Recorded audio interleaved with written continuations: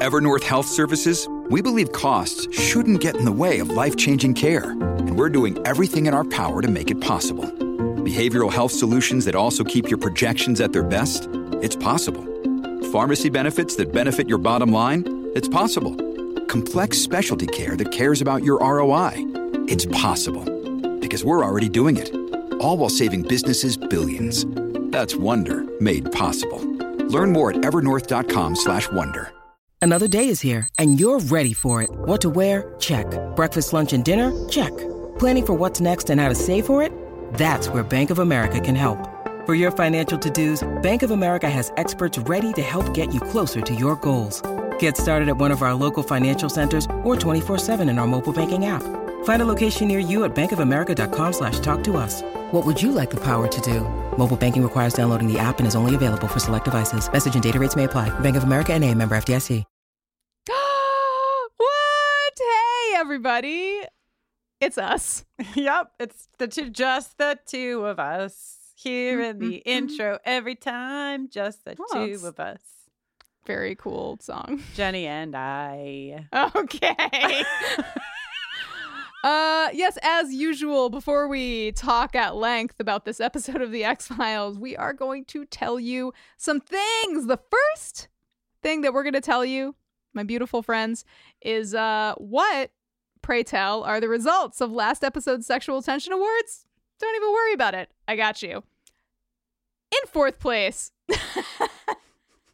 and it belongs there with 7% of the vote, a questionably high 7% of the vote. It's the space worm and a body with no other space worms in it. This is what Avanti wanted to win. She's probably just Avanti like logging in from every account to vote for the space worms. Oh, sorry, space worm.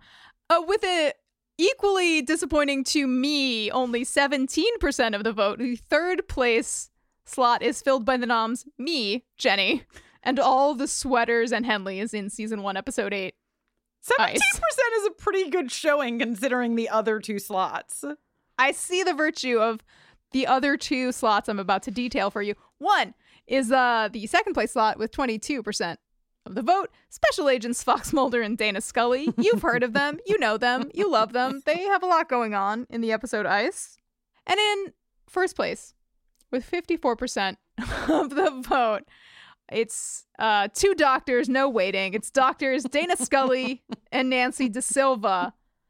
Congrats, ladies. So happy for you. Yes, good work. Someone in the Patreon commented, I can't believe the mothership isn't winning. And somebody else was like, they have so many opportunities to win. How many chances do we get to vote for doctors Dana Scully and Nancy De Silva? True. Let the ladies shine while they can. Touche. Yes, a couple other quick things while we whip up a trophy for Dana and Nancy. Producer LaToya Ferguson wanted to add that after listening to this episode that you're about to listen to, she realized for the first time that the lieutenant astronaut man, his full name... He's a colonel. Colonel, yeah, lieutenant colonel to colonel. His full name was Marcus Aurelius Belt. And she said that Marcus Aurelius is a Roman emperor who wrote a book called Meditations, all about philosophy and spirituality, which she says, I assume is part of the reason for his name, because Space Ghost. And also, I'm guessing that the name was a riff on James Tiberius Kirk. Wow. Yeah. A friend of mine who writes for television was telling me, I was like talking to her about a show that she's currently working on and like asking where the name for a particular character came from. And she was like, I don't know. I think they were just like thinking about this like particular actor. So they made like this character's like name very similar to that actor's name. They were just like, whatever. Just not caring. Yeah. Writers are riffing out there. Well, right now they're picketing, but hopefully they will resolve their issues to their liking and then get back to riffing soon. Please give writers what they deserve so that they can riff, God damn it. That's right. And lastly, we are simply a few days away. Jenny, I'm about to get off this recording and get in a car and drive to Maine because yay, we are going to be doing it's our first episodic live recording of the EX Files. We're recording a little episode named Eve. That's right. It's a really good one. Is it the best one of the show up to this point? I mean, we just had Ice, which was the best episode up to that point. Eve is like right up there with you're Ice. putting Ice against Eve? And Squeeze. Squeeze. All of the single word titled episodes really take the cake. That's right. Special surprise for you all. If you're joining us in the live stream, you're going to get to see a very special conversation that we had with somebody named Max Collins, who's the lead singer of this band, Eve 6. Heard of them? And how could this band be related to the episode Eve? Well, I can't wait to find out. I can't wait to find out either. Until then, if you know, I'll be you know. Swallowing my pride, choking on the rinds, and doing all other sorts of things. Wow. Don't mess with Kristen when she starts talking about swallowing the rinds. No, you do not want to get in the middle of that. Don't fucking mess with me. My teenage lion self will just come roaring right at you. Please join us. Bufferingcast.com/stream. You can get tickets. You can join us in the after party. We're going to be talking about, for the first time, what we're doing for the 30th anniversary of the show. We've got a t-shirt and a crop top only available in the stream. It says Mrs. Spooky Mulder. That's right. We're not fucking around, you guys. That's this Saturday, June 10th. 7 p.m. Eastern, and it'll be on demand until the 17th of June. So join us there. And now I guess it's time to talk about a ghost or an alien ghost. Nobody knows.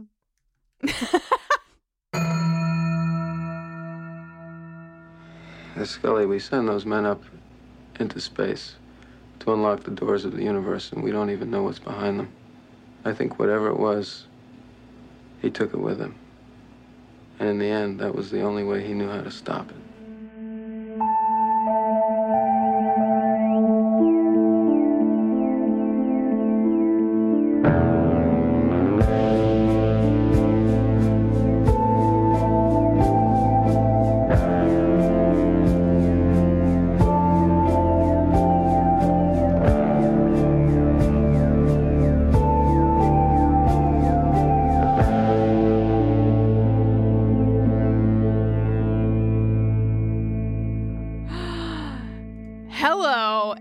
Welcome to the X-Files. That's the EX-Files, a buffering rewatch adventure where we are watching and discussing every episode of the X-Files one by one. Spoiler free. I'm Jenny Owen Youngs, ex-wife of Kristen Russo, and I grew up watching the X-Files. And I'm Kristen Russo, ex-wife of Jenny Owen Youngs, and I have only ever seen 9 episodes of the X-Files. Today we are talking about what is known, I think, as the best episode of the X-Files, season 1, episode 9, Space. Space was written by Chris Carter, directed by William A. Graham, and originally aired on November 12th, 1993. Just 10 days before I turned 12. Oh.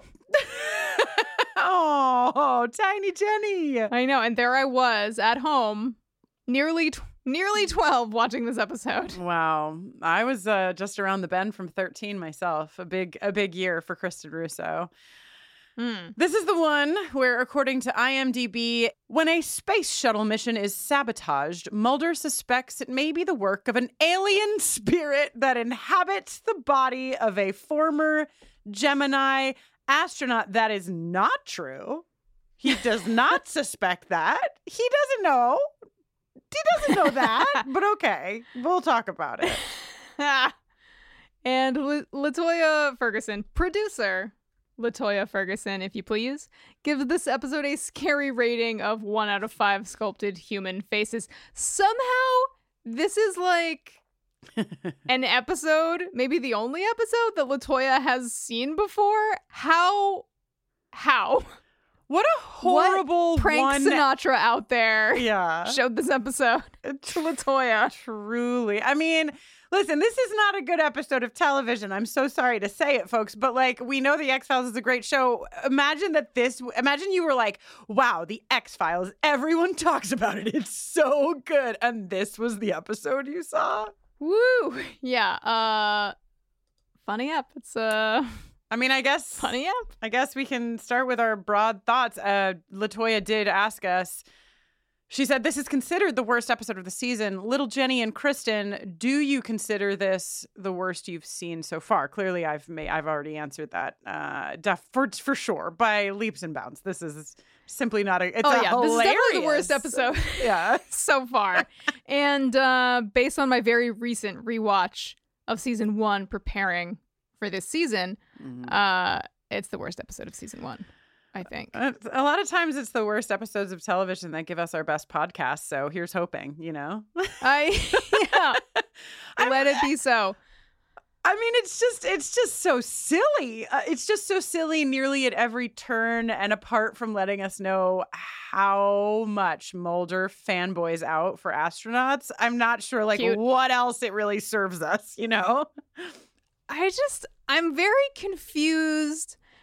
It's like, okay, the show asks us to suspend our disbelief or to consider the possibilities or asks us if we want to believe or whatever.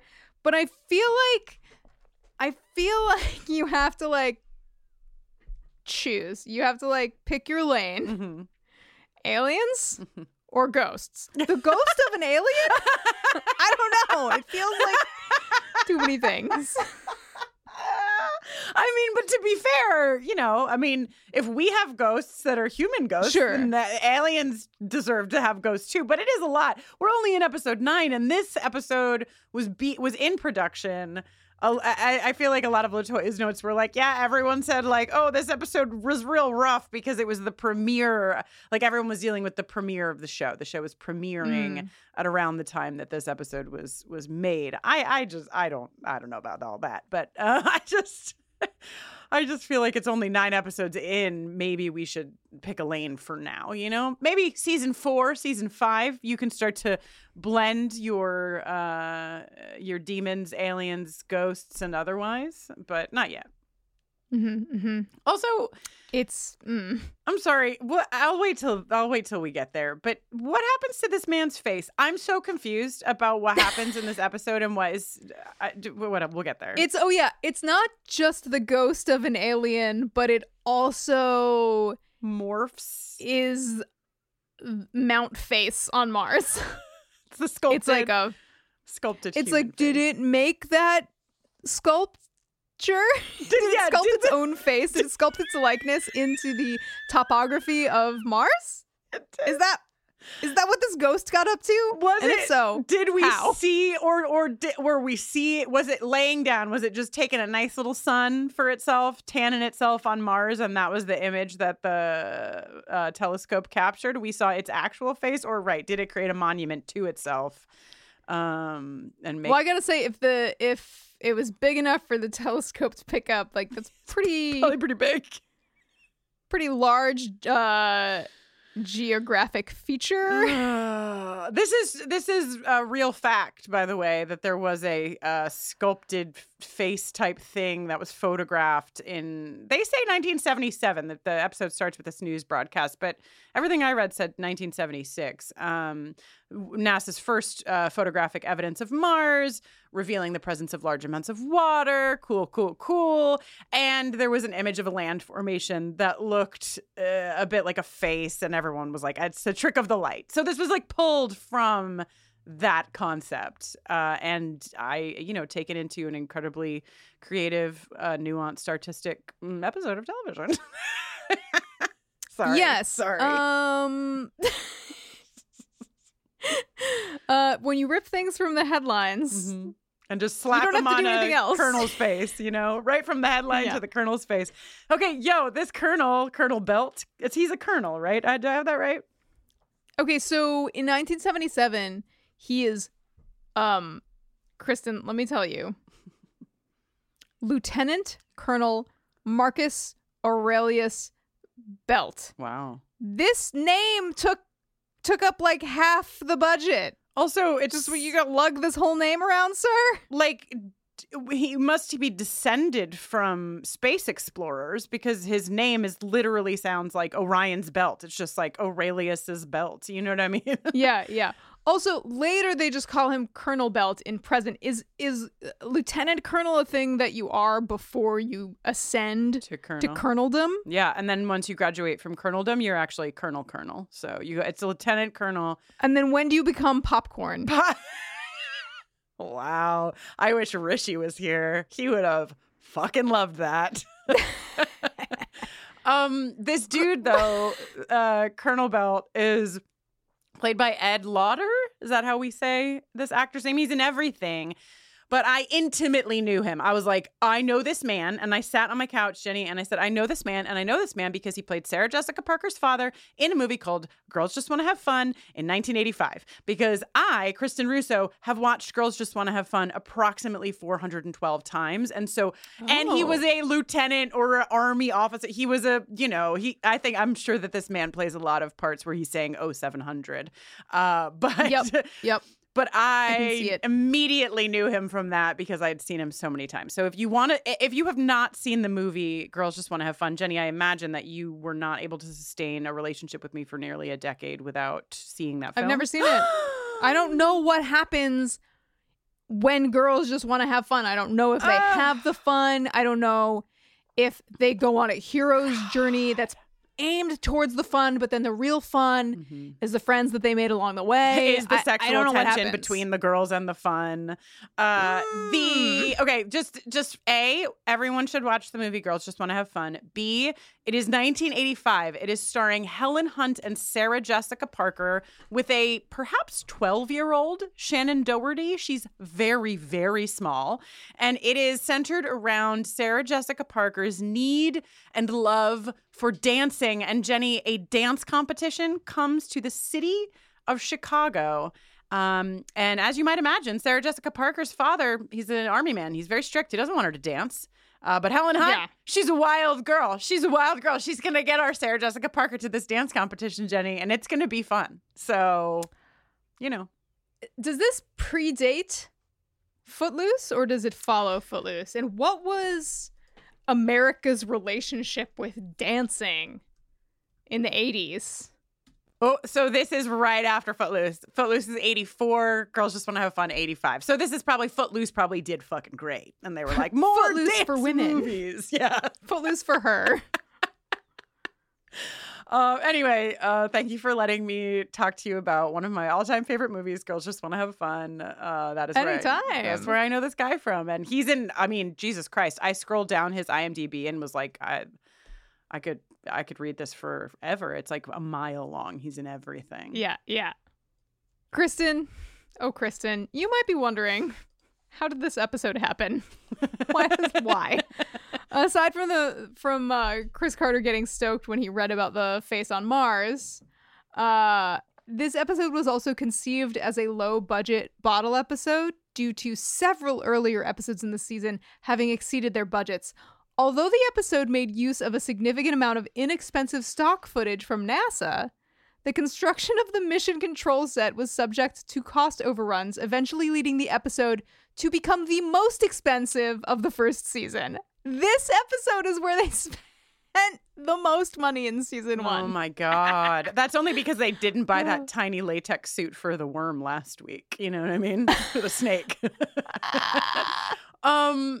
Okay, also, we got, not in trouble, but I saw somebody on Twitter was like, did you call ICE a bottle episode because you want to be part of the argument over what a bottle episode is? ICE is not a bottle episode. It's shot over multiple locations.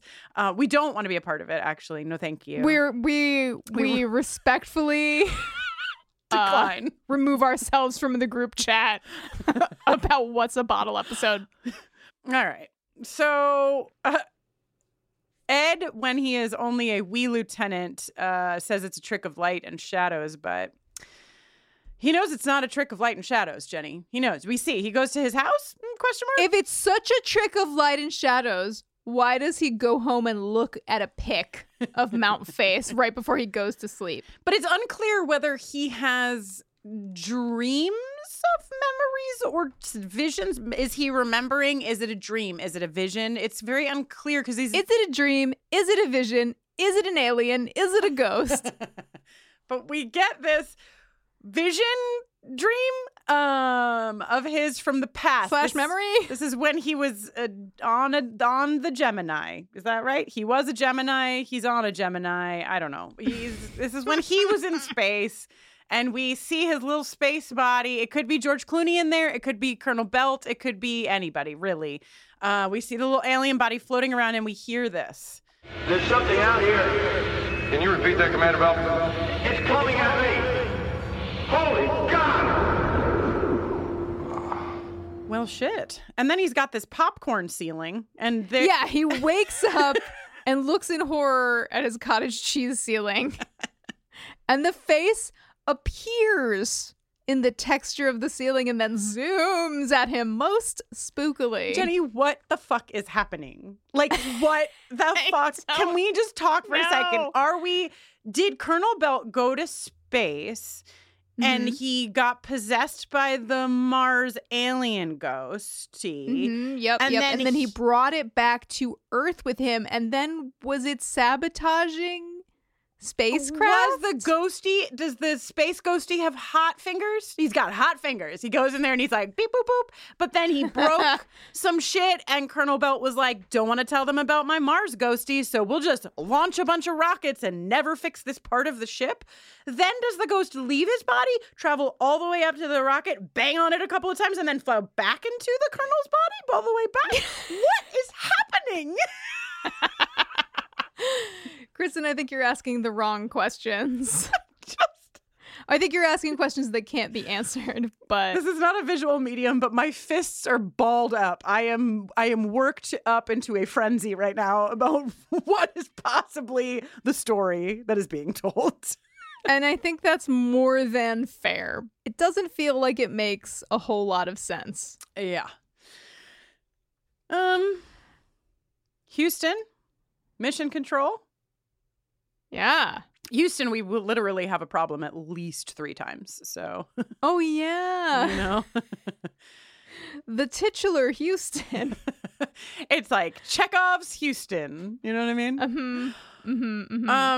Clearly, the Challenger is referenced at the like literally is used in the episode later. But before I had even gotten there, I was looking up. I wanted to remember when the Challenger happened. That was a pretty formative thing for us as kids. The Challenger disintegrated on takeoff in 1986. You were 5. I was 6. 4 and 5? You were 4 and I was 5. We were small, so we don't have like too big of a memory of probably the actual thing happening. Do you?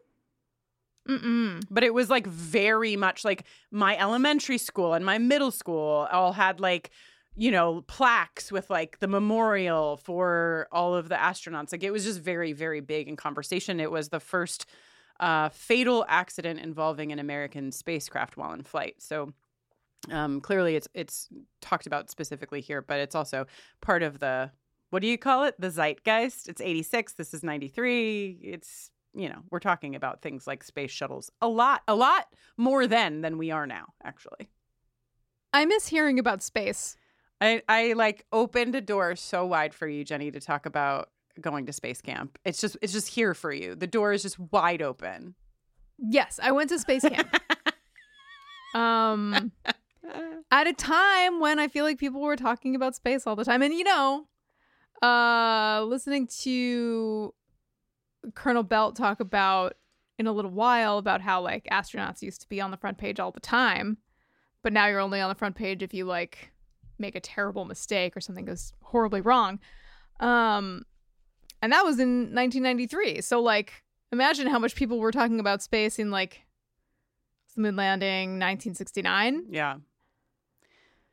You know, used to be such a hot topic, and now we're like, I love looking at my phone, actually. My phone contains so much the better multiverse. than space.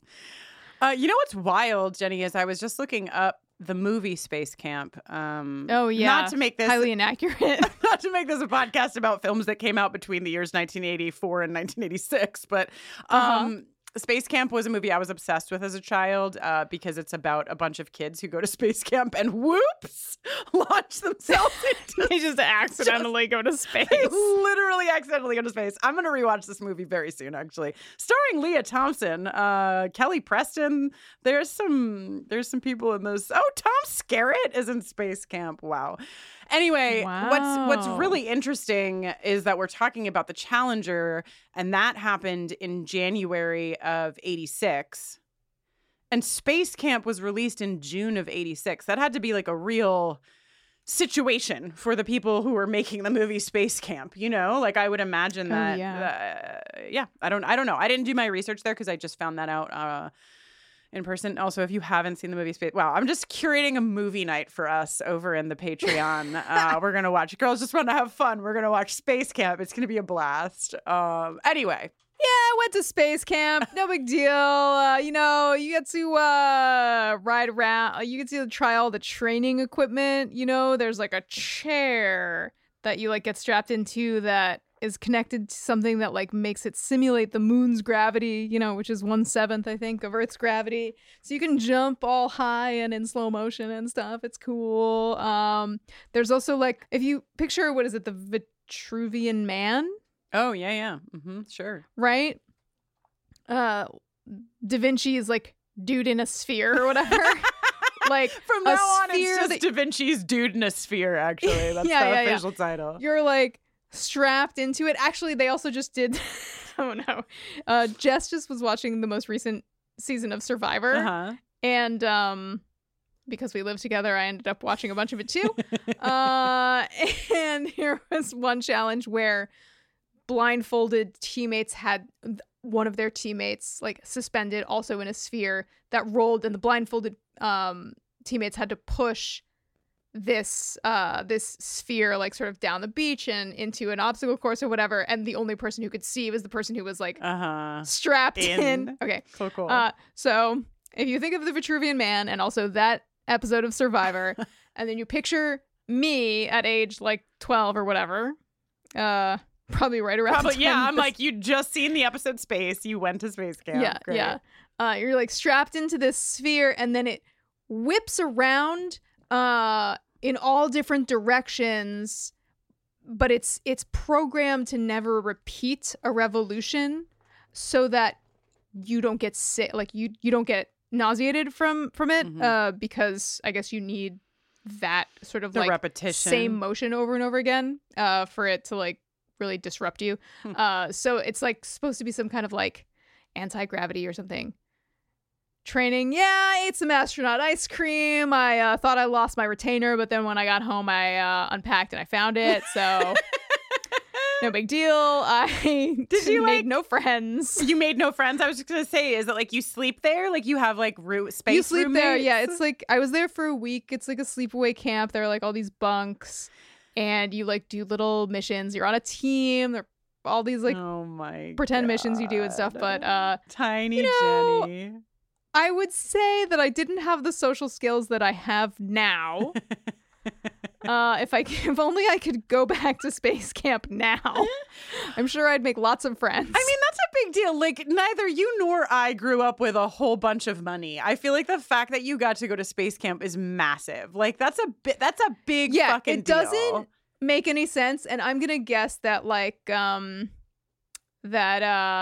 it wasn't a responsible decision, but I'm really happy that it got made. Oh, but how sweet. I mean, like, yeah.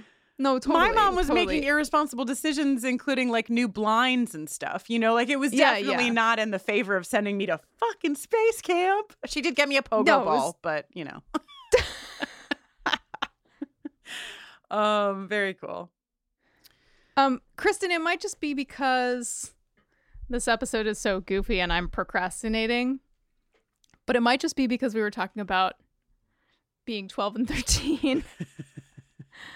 That makes me want to tell you that this morning at 9 a.m. I went to my local middle school and I talked to a class of 7th graders for their career day about my career as a musician and podcaster. Can you believe it? How did it go? I was thinking about you all morning because I can believe it. I did know it. And I was like, oh my God, she's there. She's talking to the children. What is happening? Well, I was very stressed out leading up to it. I did all kinds of prep yesterday and then just threw it all out. You know, I was like, should I make a slideshow in Keynote? I started it. And then everyone was like, you really shouldn't do that. I was like, okay, you're right. And then I was like, okay, I'll just tell them, like, you know, what the path has been that has, like, led me to where I currently am doing the things that I do. Yeah. Right? So what I didn't anticipate is that 7th graders have a lot of questions and they want answers now.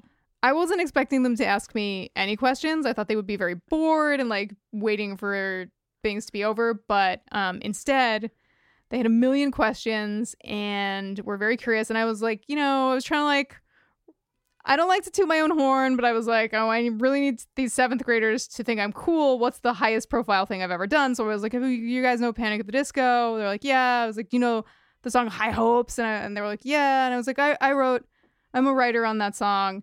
And they were like, oh, cool. And then they were like, can you sing us something? And I was like, well, I didn't really think that you would want that. So I didn't, whatever. But then the teacher got me online and I played a song of mine for them on YouTube. And they were like, their response to that was about 100 times more enthusiastic than to High Hopes. You didn't bring your guitar to play them a song? Well, what I told my friend who's a teacher at this school who asked me to do it is that I feel very prepared for next year now. This was great training for next year's career day. Great. I feel super ready for that. But but then they were like, "Oh, what's your favorite song that you've like written with another artist recently or whatever?" And I was like, "Oh, well, there's this song by Alex Leahy called Never Get Your Money Back that actually Alex and I and my wife Jess wrote." And they were like, "Oh, your wife Jess?" And I was like, "Yeah, she's like also a musician." They're like, "What's her band?" And I was like, "It's called Tancred." And they were like really stoked. And I was like, "So check this song out." And I hit play and like the word shit occurs in the lyric like Jenny. within the first like 2 lines. And I was just like I was apologizing to the teacher as I left. I was like, "I can't believe I did that. I am so sorry." And she was like, "Oh, no. They'll think you're really cool." Oh, yeah. You wrote a song that has the word shit in it. Yeah, I'm just like a pretty cool guy who like swears when he has to. Okay, I'm so sorry for the digression. I guess we should keep talking about this episode of The X-Files. This is what happens, okay? When the whole plot of the episode of television is rocket goes up, rocket comes down, space ghosty goes up, space ghosty comes down. Space ghost, coast to coast. Okay, so we're on the steps of some Washington building where Michelle has flown from Houston to have a cloak and dagger meeting with Scully and Mulder. Yes. I love that their reputation has spread far and wide. Yeah. She's concerned about this shuttle part that appears to have some damage. But oh no, there's another launch tomorrow in spite of this allegedly damaged shuttle part, and her fiance is the shuttle commander on that mission. Chris and I have a question. Yes. Do you think that all astronaut mission control banter is as crackling as it is in this episode, or do you think it's just because they have a romantic connection? I think this is as crackling as it is no matter what, because I'll tell you what, they really keep their shit together. There's only one time when Michelle lets her guard down and says, "David, take care." Michelle. I love Michelle. She's my favorite rando that we've met so far. Me fucking too. Michelle is played by Susanna Thompson, and many times in my notes I was like, literally the only reason that I am invested in this episode whatsoever is because of Susanna Thompson and this part of Michelle. She fucking nails it. She's so good. She looks also, like, I feel like Scully is immediately probably threatened and turned on, like any queer person knows, by the arrival of this blazer button-down fun, very smart, you know what I mean? Like, if Mulder's got a type, we know he probably is really feeling a little into our friend Michelle as well. So, yeah, I could see that. I could see that. Yeah.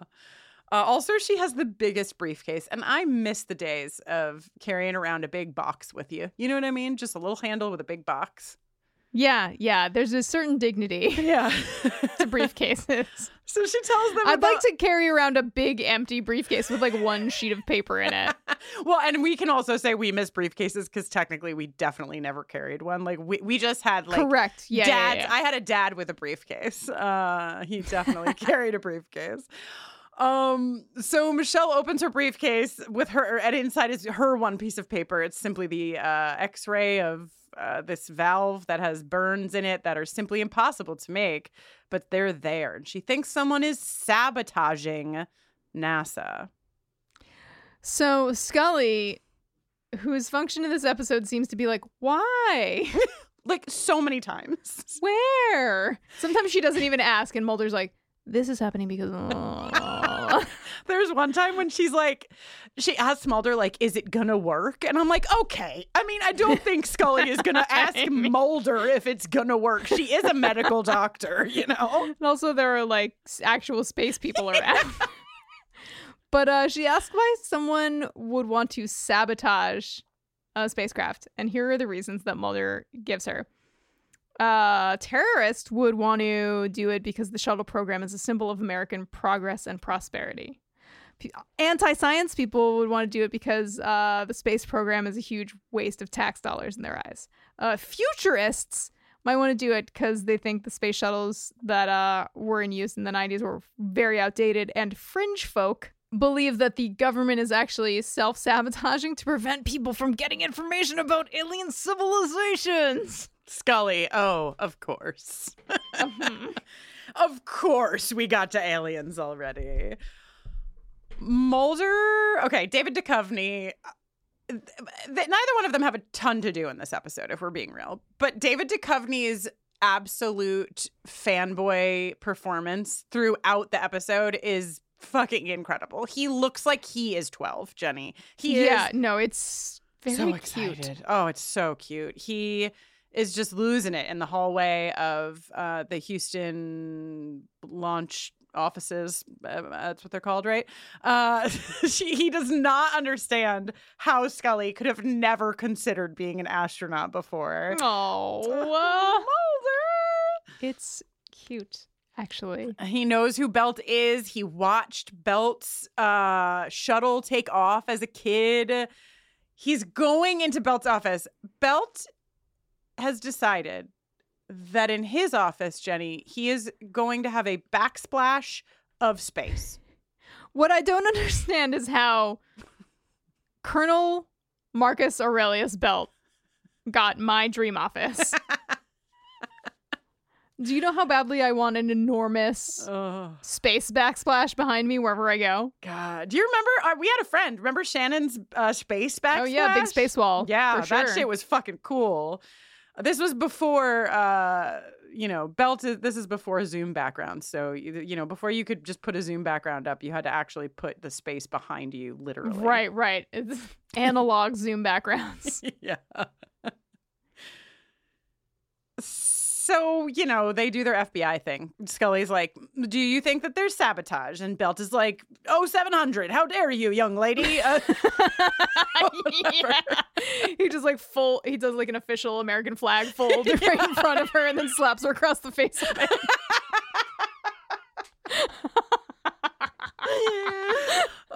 But he's basically like, don't ask those questions. I'm getting my men home safely. Fuck off. And yeah, blah, blah, blah, blah, blah. And then they close it up by Mulder being like, could we stay and watch the shuttle lift off from Mission Control? And Belt is like, well, you'd probably go over my head anyway. So why not? And Mulder's like, it's an honor, sir. Wow. Now, you have said a few times, especially before we started the podcast, that I'm the Scully and you're the Mulder. This is true in this instance. Mulder being like, can we stay and watch? And then like going to leave and Scully being like, you didn't want to get his fucking autograph too, you fucking nerd. Definitely can see the dynamic right there. All right. So in the mechanics room, which is what I've called the next set location, we get Mr. Shuttle Mechanic, and he's basically like, every shuttle has flown with that valve. It would take months to replace it. Plus, it would be a bunch of money. And like, we can make recommendations. But at the end of the day, it's Belt's decision. Belt is like sneakily tiptoeing upstairs, like watching this happen. Okay. So after a lengthy countdown, they launch the shuttle, and Michelle is so relieved, and Mulder is like double thumbs up, and he's like, wow, way to go, standing ovation, you guys. And it looks like everything's gonna be okay, and we're just gonna have a 15-minute episode until Mulder and Scully are like leaving, and Michelle runs them down and is like, the communication with the shuttle's gone down. So they head back to Houston. There's a Kristen.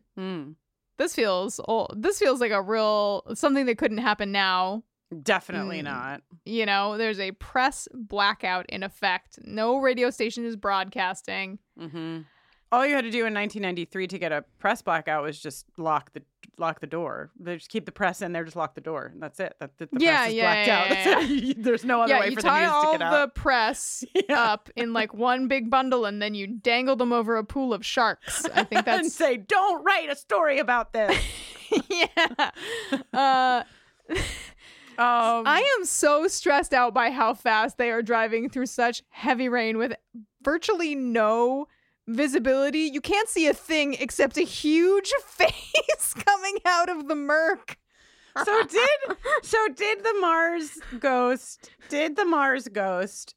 come out of Belt to scare Michelle and then go back into Belt again? Kristen, I don't think even Chris Carter knows the answer to this question. Yeah, Michelle gets in a car accident. My sister once got pulled over by the cops because she was speeding. And when the cop asked her, if she knew how fast she was going, she was like, I do. I saw a ghost and I was trying to get away from it. My sister was sober and completely serious. Michelle would have had to say the same thing. But luckily her car flipped over and she got to get rescued by Mulder and Scully. Once they get her out of her upside down car, I feel like, Can we talk about the removal of this woman from her car? Tell me all about it. Mulder, first of all, we're coming off of Ice where we had Felicity Huffman in between Mulder and Scully. Okay, so I already have some stuff on my mind. So when this car flips over and Michelle is like, help me get out of this car, Mulder goes over and softly kind of like scoops her. Now, she's coming out of the car. She's fine, Jenny. Mulder has it under control. Scully comes over and says, don't move. And like, maybe it's meant that she's like going to like hold her waist for an unknown reason, but she certainly in my notes touches her boob. And I'm just wondering, it's just there's a lot of touching of this woman that happens. And she seems like she's okay with it. You know, her husband is in space. She doesn't have anybody here Earthside. And here are these two hot FBI agents. They might have an arrangement for space mission times. Exactly. So I just wanted to note that in my personal files. All right. Consider it noted. Hey there, this is Justin Bartha. I made a funny new podcast, King of the Egg Cream. It has the greatest cast in the history of podcasts with actors like Louis Black. I'm torn by my feelings for two women. Bobby Cannavale. You can eat it, or if someone hits you, you can put it on your cut. Melanie Linsky. I wonder what these marvelous things are that look just like boiled chicken feet. Jason Ritter. I can break things and pick locks and kill people. Michael Stuhlbarg. The whole point is to inspire people that they should make themselves better. Ari Grainer. No, don't whet its appetite. What are you, an idiot? Me, Justin Bartha. That's not just any egg cream, that's a Lemke's special. And all narrated by the hilarious Richard Kind. This is the story of Harry Dalowitz and how he rose from nothing to become New York's King of the Egg Cream. So if you like funny true stories, come listen to King of the Egg Cream, available wherever you get your podcasts. Once they get Michelle out of the car, she's like, something came at me through the fog, and Scully says, some kind of animal? And Michelle, says, no, it had a face. And I'm like, Michelle, what kind of animals are you dealing with on a daily basis? What sort of faceless creatures populate your landscape? God, but she doesn't care. She has to get to fucking Houston. Her husband is on this shuttle. I understand that we need to like up the stakes, but I would like to say that I am a small amount frustrated that the motivation for the STEM woman character in the show is that her husband is in space. I'm not like 100% into that being her motivation. So just saying it out loud. John Mark, play me the patriarchy jingle. God damn it. The patriarchy!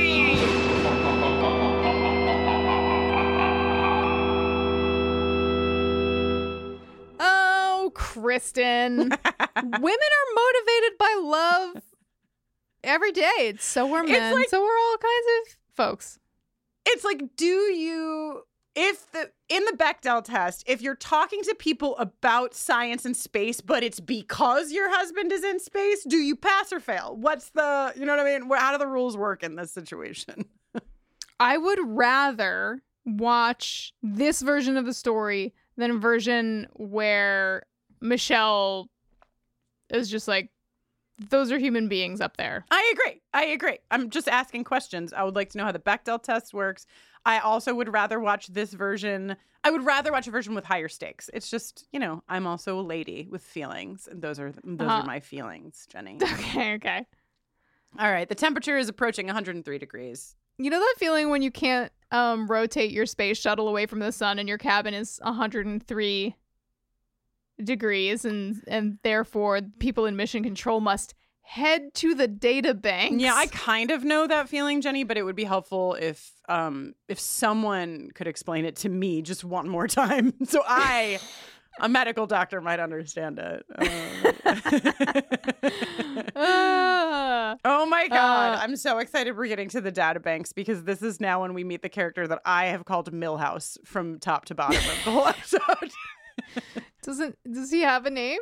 No, maybe. I didn't look it up. I've simply named him Milhouse. You're like, the Bechdel test decrees that one man must lose his name. One male character must lose his name for every time a woman is motivated by her love for a dude. It's the circle of life. It's the natural balance being restored. Yes. I wrote a fun little fanfic in my head for this, which is that Milhouse, who is standing in the corner when Mulder is like, call security, is like, who's that hot man? Like, yeah, totally. What's this exciting thing? Yeah, I was thinking it, so I put it onto Milhouse too. It's 116 degrees now in the space shuttle. That's too hot. It's too hot. Belt wants to let them fly by wire, which sounds cool, actually. I hate when someone is scrambling the uplink telemetry, Kristen. Yeah. Honestly, anytime anyone does anything with telemetry, it's a pain in the ass. Yeah. Is this the crackling banter you're talking about? What's the weather? Sunny and warm? Yeah. Yeah, totally. And it just gets better from here, too. She's like being so professional before she finally is like, you take care. Yeah. David. I definitely, and this will probably come as a surprise to no one, but I could definitely never be an astronaut or work in mission control. I'm far too emotional and animated for that. You know what I mean? Like everybody being like, we might die. Here's a joke about the weather. Yeah, it's like a fucking space shuttle full of and mission control full of Mulders. Just a whole bunch of. Do you believe in the monotone extraterrestrials? I was on a plane, I don't know, a few weeks ago, and it was like a few feet from wheels on the tarmac, and then the pilot just gunned it back up into the sky. I have maybe never been so terrified in my entire life. And then like 5 full minutes later, the pilot came over the thing and was like, it was just a little bit of congestion on the runway, so we had to come up and circle again. And I was like, if that was me in the fucking cockpit, I would have been like, we almost just hit a plane! You know what I mean? Not cut out. You would have turned on the mic like while you were doing the maneuver, being like, I'm doing this and I don't know if it's going to work. Everybody fucking hold on. All right, so they cut off contact 45 seconds go by. 60 seconds go by. They reestablish the connection. There's nothing there. Mulder is chewed off every nail that he has. Every fingernail is gone. He's so fucking nervous. And then they did it, and the whole room cheers. Hooray. They turned the shuttle away. It's cooling down. Yep. Belt washing his face in the bathroom looking like a total mess. Yes, that's actually where he says 0700. He does actually say it, just so everyone knows. They've got a big day ahead. They got to fix that old telemetry problem in the morning to get this shuttle to deliver. By the way, I know that the big question here is what is a ghost alien? But my second question is what the fuck is the payload? Why do they call it the payload? Ma'am! That's a classified need to know basis. Okay. None of your business. Okay, sure. Who knows? Is it fuel to keep whatever they're delivering it to running or something? To me, it just looked like, when you go to the car wash and the big spinny things come down on your windshield, sort of like, yeah, that's what it looked like to me. Is it a? Well, that was stock NASA footage. Who knows what? Maybe it is. Maybe it's the shuttle. Maybe the shuttle car wash needed a replacement part. You know what I mean? Oh, yep. Yeah. Yep. Speaking of the payload, Belt, we go to the press conference and Belt just lies completely to everyone and says that after a beautiful night launch, the shuttle has performed magnificently. Scully, so much for your boyhood hero, she says to Mulder, dashing what little hope he had left in humanity.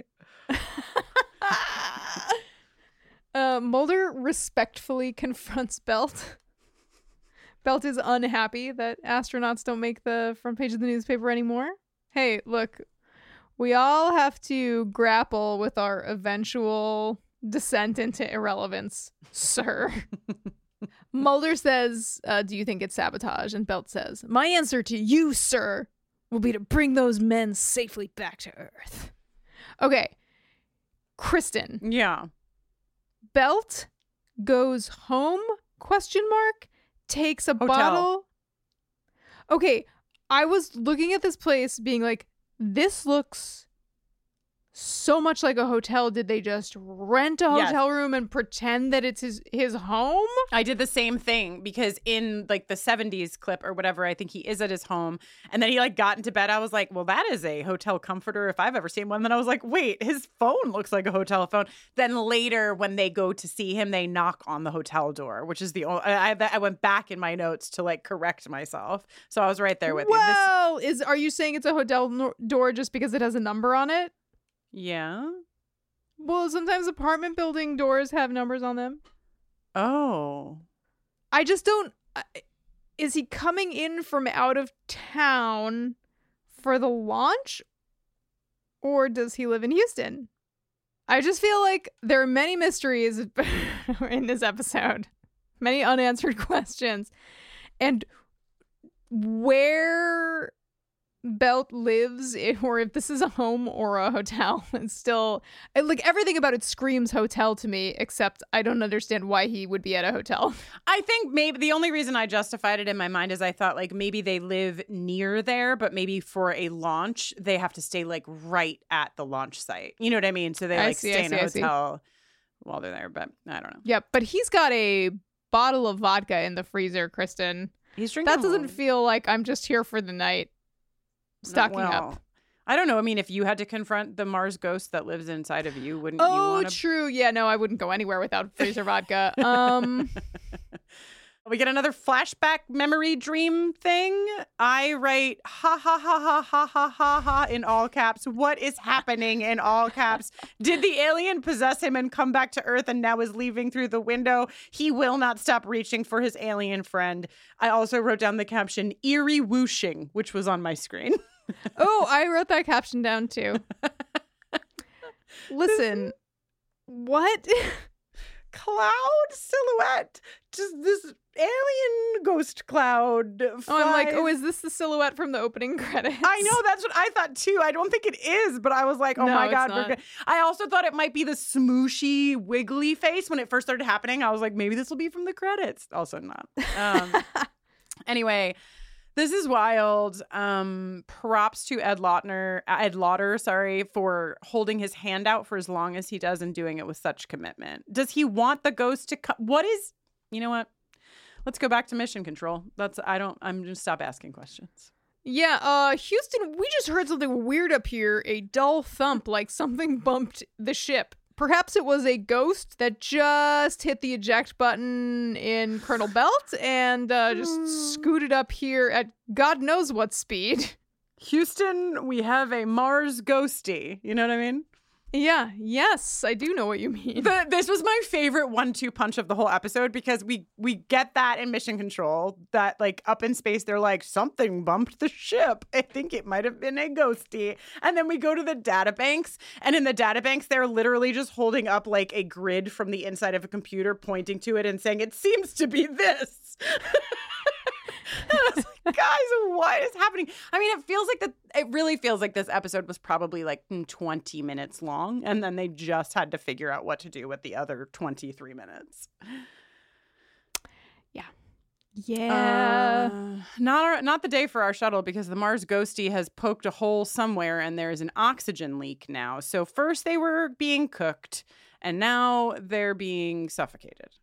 And that's not all, Kristen. This exact same thing happened to Belt on an Apollo mission. What are the odds? Hi, when you have a fucking resident Mars ghosty. The fact that some astronomer in Winnipeg sees the gaseous cloud trailing the orbit of the... Okay, sure. Michelle holding the whole episode together. Give me the worst case scenario. Find Belt. I believe you, Michelle. Somehow amidst all of this chaos, I believe you and I love you. Yeah, the only funny thing to me about Michelle is that she's constantly like finding Mulder and Scully and being like, Belt's doing this. Belt isn't there. This is what's happening now. Hey, you guys, don't try to leave the plot.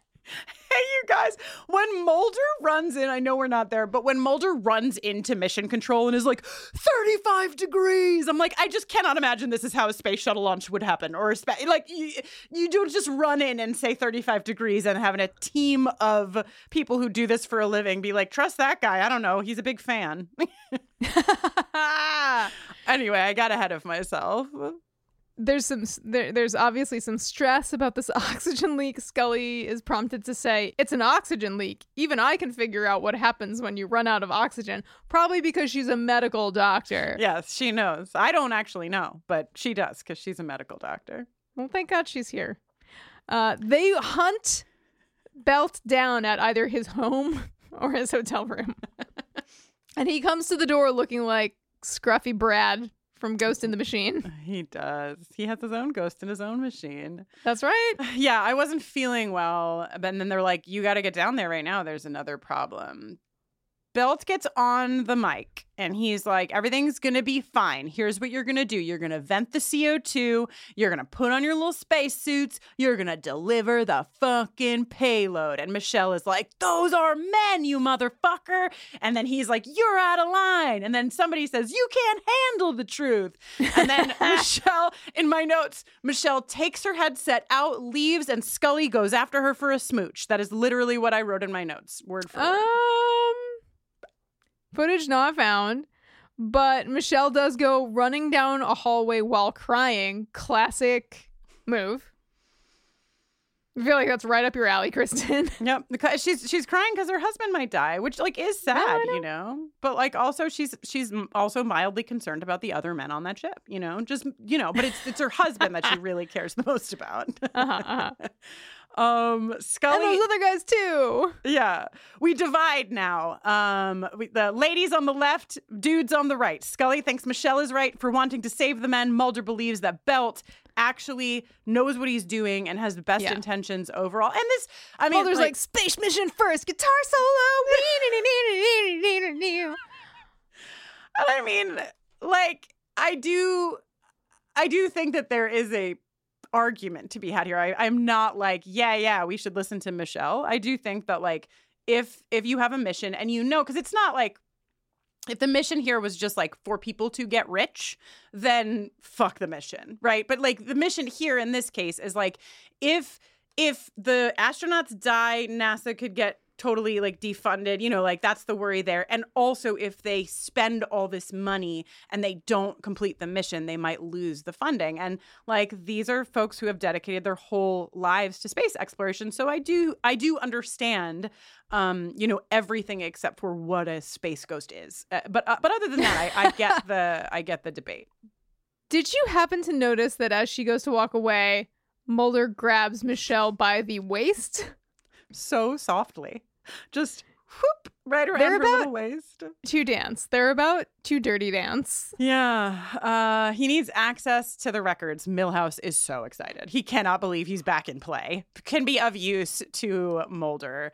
Oh, yeah. Well, don't worry. There's just 8 bazillion files for them to go through.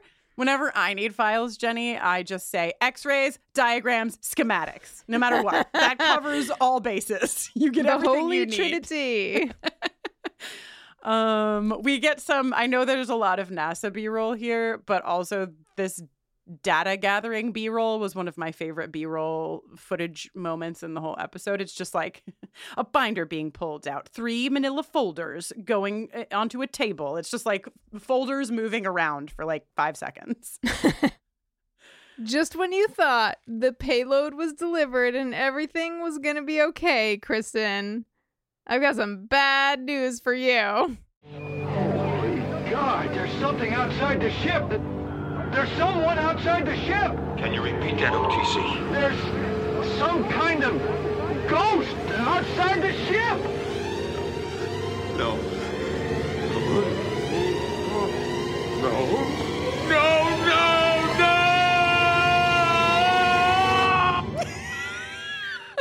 Oh, no.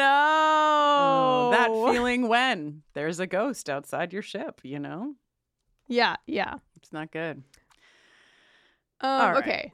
By some miracle of God, Scully finds an analysis of the part that had been ordered by Belt, indicating that he knew about the damage to the part. Oh my God! But why would the ghost alien want the why? Oh God! Nobody knows. It doesn't matter. Michelle finds them. Colonel Belt has collapsed. They run to where Colonel Belt is. He's okay. Atop his desk. I know. Kristen. I know. Help me. Another beautiful piece of handmade art. AI couldn't make that. No. AI couldn't make the drawing of the Jersey Devil. AI couldn't make help me.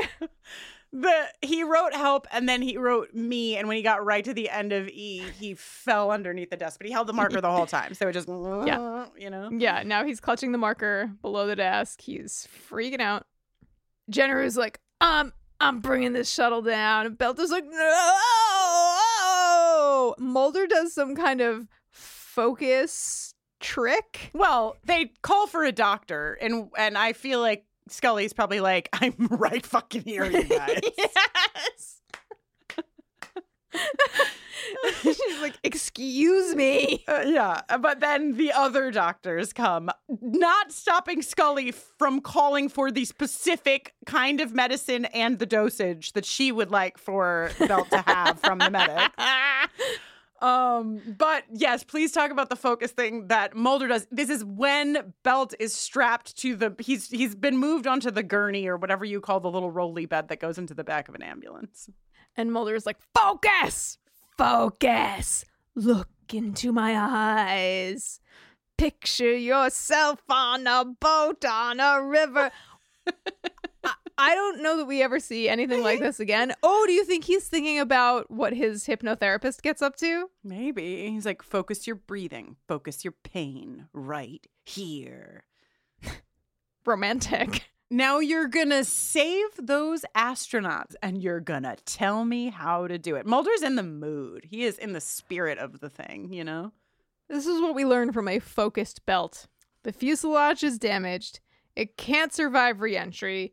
He didn't sabotage the shuttle, but he couldn't stop them who did. Mulder says who. And Belt says, they don't want us to know. And then he says, it lives in me. Well, right now it's on vacation up at the space shuttle, but it lives in me again.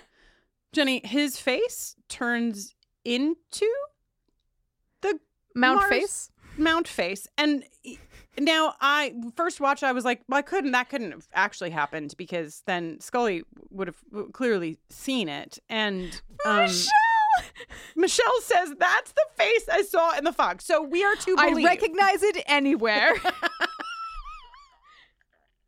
That this man's actual face changes into Sculpty Mars ghost face, that Mulder and Scully see this, and that Scully is like, dementia. I'm like, ma'am.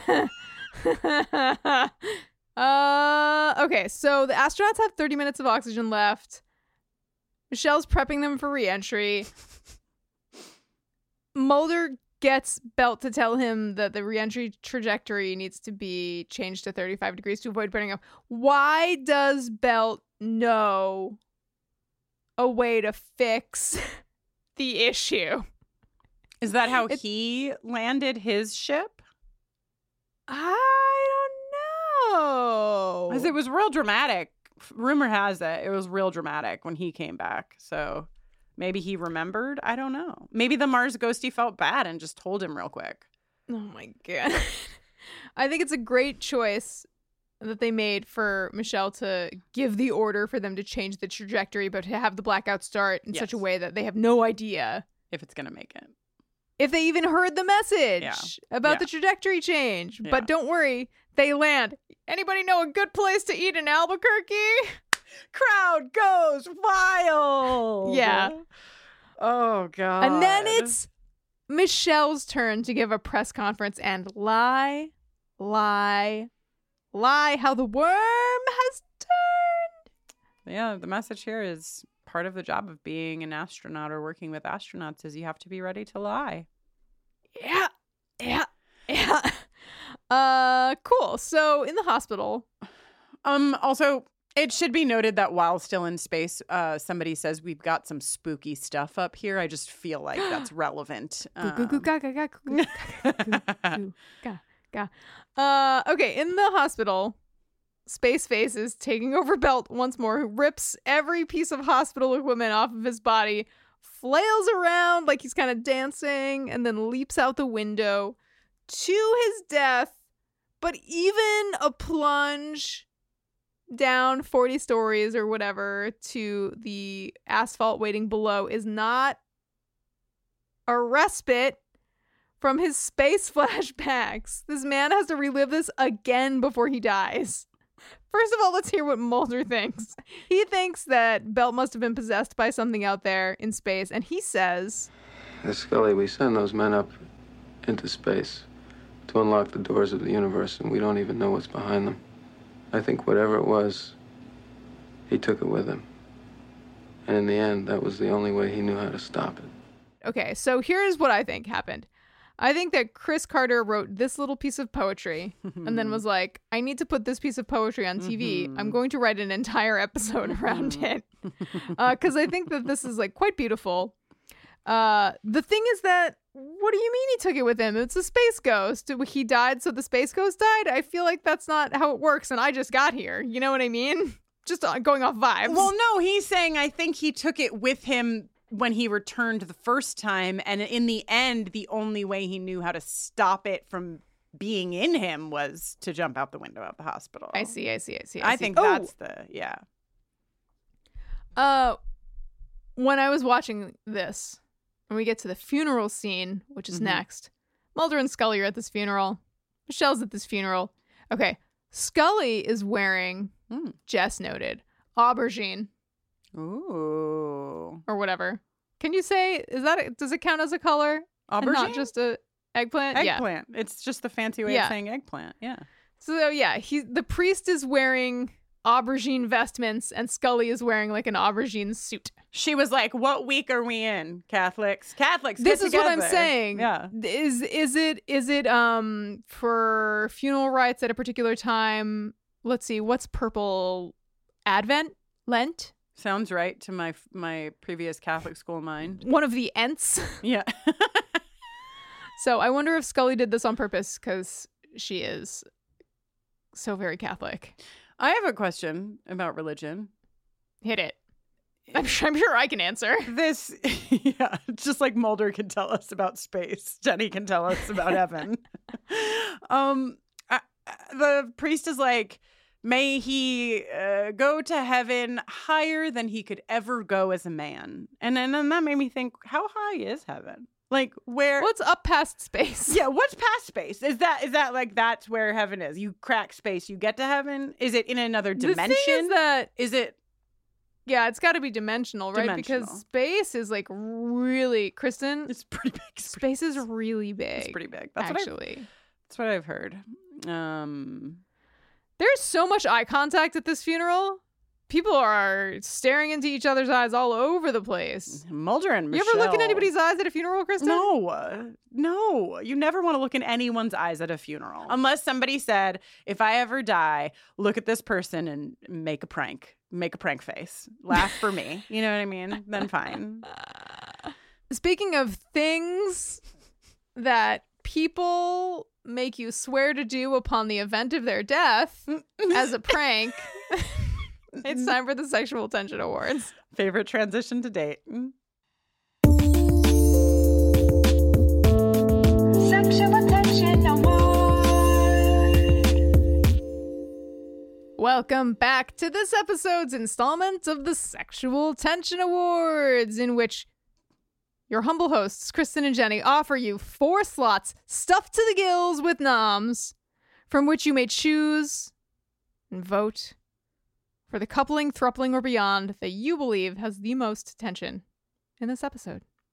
In slot number 1, they say the way to a man's heart is through his stomach. And so it stands to reason that the way to a woman might be through gently cupping her lower ribs on the sides. Sure. This slot is for Mulder and Michelle. Experts agree that 95% of rom-coms released between the years of 1981 and 2003 feature at least one scene where a girl runs down a hallway crying and then that girl smooches someone. Hallway crying and running leads to smooching, and this is what we hope for. This is the candle we light upon the altar of Scully and Michelle. Get it, girls. It's often been said by individuals much wiser than I that the heart wants what it wants, that love knows no boundaries, and also probably can't count very high. So it is with this in mind that we humbly say modern men and women in STEM can have it all. It's Mulder, Scully, and Michelle. Why not? Hot, hot, hot, hot. That's where my vote's going. And in slot number 4, for all you nerds out there, myself included, for all you kids who went to space camp or really wanted to, no interest or passion displayed in this episode, I would posit, could match what we see emanating from Mulder directly towards the space program. Yeah, a good second contender for me, all things considered. These are your choices, but we can't hold the Sexual Tension Awards without you. We need you to vote. Please come vote in our Sexual Tension Award poll over on Patreon. You don't need to be a patron to vote. You just need to have an account, which you can create for free over at patreon.com/bufferingcast. The poll will be up before the day is over on the day that this episode goes live. You have about 5 days to vote, so get in there. Cast. Let us know the truth of what's in your heart, and a winner shall be declared next episode. Also, before we leave the Sexual Tension Award segment, I want everyone to know that while Jenny was giving you the noms, at one point, she took her hand like a feather. It just flew up to her brow in an overwhelm. It was a really beautiful sight, and I was the only one that got to see it, so... Thank you for letting the people know. I didn't even know I did that. Okay, that's it for the STAs. Sexual Tension Award. Now, Kristen, Yes, Jenny. I believe in my heart of hearts that there might be aliens. And that there might be ghosts. And that there probably aren't alien ghosts. Speciest. But what I really don't know is whether or not you can see the future, which is why we have carefully crafted a segment of this show where you look ahead and you try to prove to me that you can. So let's head over to that glorious globe of amethyst, Kristen's crystal ball.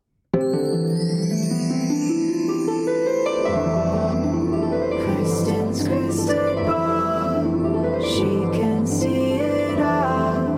What's coming down the pike, I'm sure she'll get it right.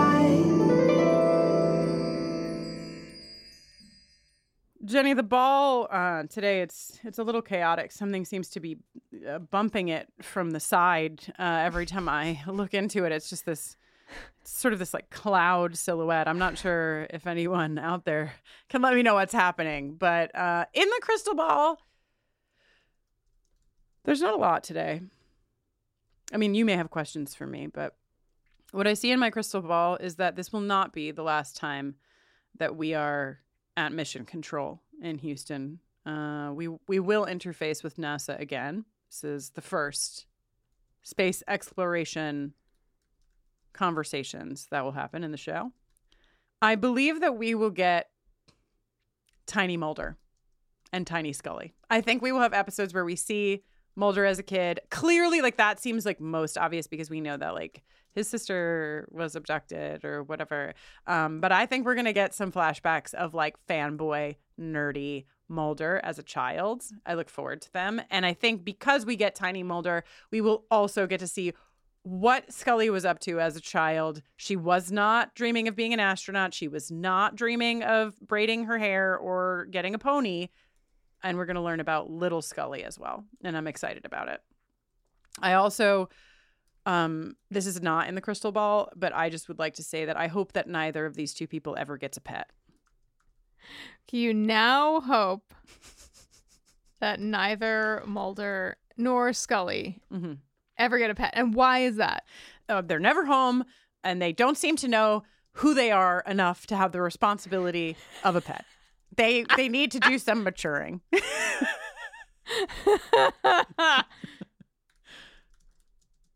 Fantastic. Okay, this is great. Love the sort of like broad scope of prediction here. I mean, you know, it's been a few episodes where I have not gotten to dig into anything in the sort of like mythology of the show because we've just been in the Arctic Circle and now we're at Houston with the space shuttle. So, you know, I keep them tight where they're tight. And if there's something that brings us to a bigger conversation, my crystal ball will go wherever it's asked to go, you know? And we thank you for it. Well, Kristen, I'd say that the status of this X-File is coming at me through the fog. Yeah, I mean, certainly this is another file that's just floating out there. Definitely Mars Ghosty still around. Mars Ghosty, Eugene Toombs, fucking wiggly worms all sitting around a poker table somewhere, just waiting for the next time. Imagine if those three could team up. Name a more iconic trio. Well, while you try to think of a more iconic trio, I'm going to tell you about me. My name is Jenny Owen Youngs. And when I'm not watching The X-Files or Buffy or Yellow Jackets, I'm usually making music. My most recent release is an instrumental album called From the Forest Floor. I created it collaboratively with editor of the pod, John Mark Nelson. It features appearances from BFF of the pod, Rishikesh Hirway, and wife of the pod, Jess Abbott. It's a 12-song cycle designed to feel like 24 hours spent in the forest, and you can find it wherever you stream music. You can also give me a shout on Twitter, Instagram, or TikTok at Jenny Owen Youngs. Okay? Okay. I am Kristen Russo. And when I am not being inhabited by a Mars ghostie or talking about the X-Files, I am usually doing work with and for LGBTQ plus community. Hey, happy Pride. The month is officially June. The queers are now in charge. Good luck. I do a lot of speaking events at workplaces, but I also never talk about this here. I also have a Patreon that is simply mine, and we do some fun shit over there, which is next up in the Queer Horror Movie Club. We are watching Candyman together, and we're reading some essays with those films and chatting about it in the Discord. We also have a book club over there, and we're getting really nerdy in July. We're reading a book called Times Square Red, Times Square Blue, which is a book about the, quote, cleanup of Times Square. It's one of my favorite books from grad school, and we're all going to get really nerdy and really gay. Cool. With that conversation. So yeah, you can find out more on my website, KristenNoline.com. My Patreon is patreon.com/KristenNoline. Spell that, KristenNoline, and you can find me using that spelling on Instagram, on Twitter, and on TikTok. I have still made one TikTok. Congrats, Kristen. Thank you. Buffering, a rewatch adventure, is on Twitter, Facebook, Instagram, and TikTok at BufferingCast. You can drop us an email at hello@bufferingcast.com. You can support the work we do here, and we do need your support on Patreon, patreon.com/bufferingcast, all on our website, bufferingcast.com. We have a ton of fun stuff happening on the Patreon, including but not limited to Hot Dad Summer. We have the Hot Dad of Giles in the universe of Sunnydale, but we also have the Hot Dad of Jenny Owen Youngs in the Buffering verse. And so we've paired those two things together. Jenny, did you want to say something about being a hot dad? Well, Kristen came up with this concept and, involved me as one of the titular hot dads. And I just want to say that, that's on Kristen. And, I'm just here to do whatever is good for the pod. So if it's good for the pod to call me a hot dad, then, I guess that's what has to happen. Yeah. So some astronauts have to sacrifice their lives and some podcasters have to accept the title of hot dad. What are you going to do? Yeah. I'm a team player, so. We're going to be doing some group watches of Giles-centric episodes with you all. We are also doing a special Giles-themed pod for the summer over on Patreon. And then Jenny is going to take those hot dad skills, combine them with music skills, and perform for you a concert of buffering songs that are all Giles-centric. All of that, patreon.com/bufferingcast, is very fun. I'm very excited about Hot Dad Summer. I, too, am excited about Hot Dad Summer. I can't wait to kick it off. Now, friends, this episode was produced by Kristen Russo, Jenny Owen Youngs, and LaToya Ferguson, with support from our consultant, Mackenzie McDade. It was edited by John Mark Nelson, and till next time, the hot dad is out there. Oh my God.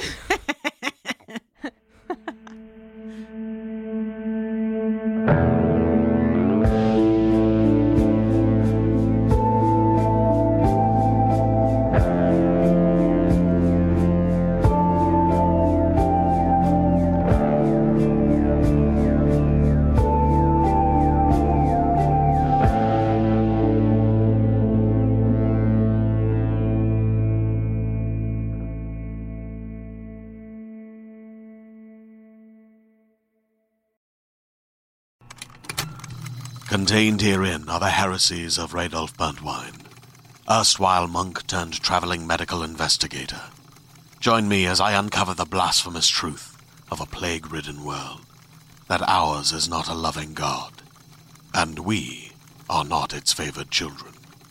The heresies of Radolf Burntwine, coming January 2nd, wherever podcasts are available.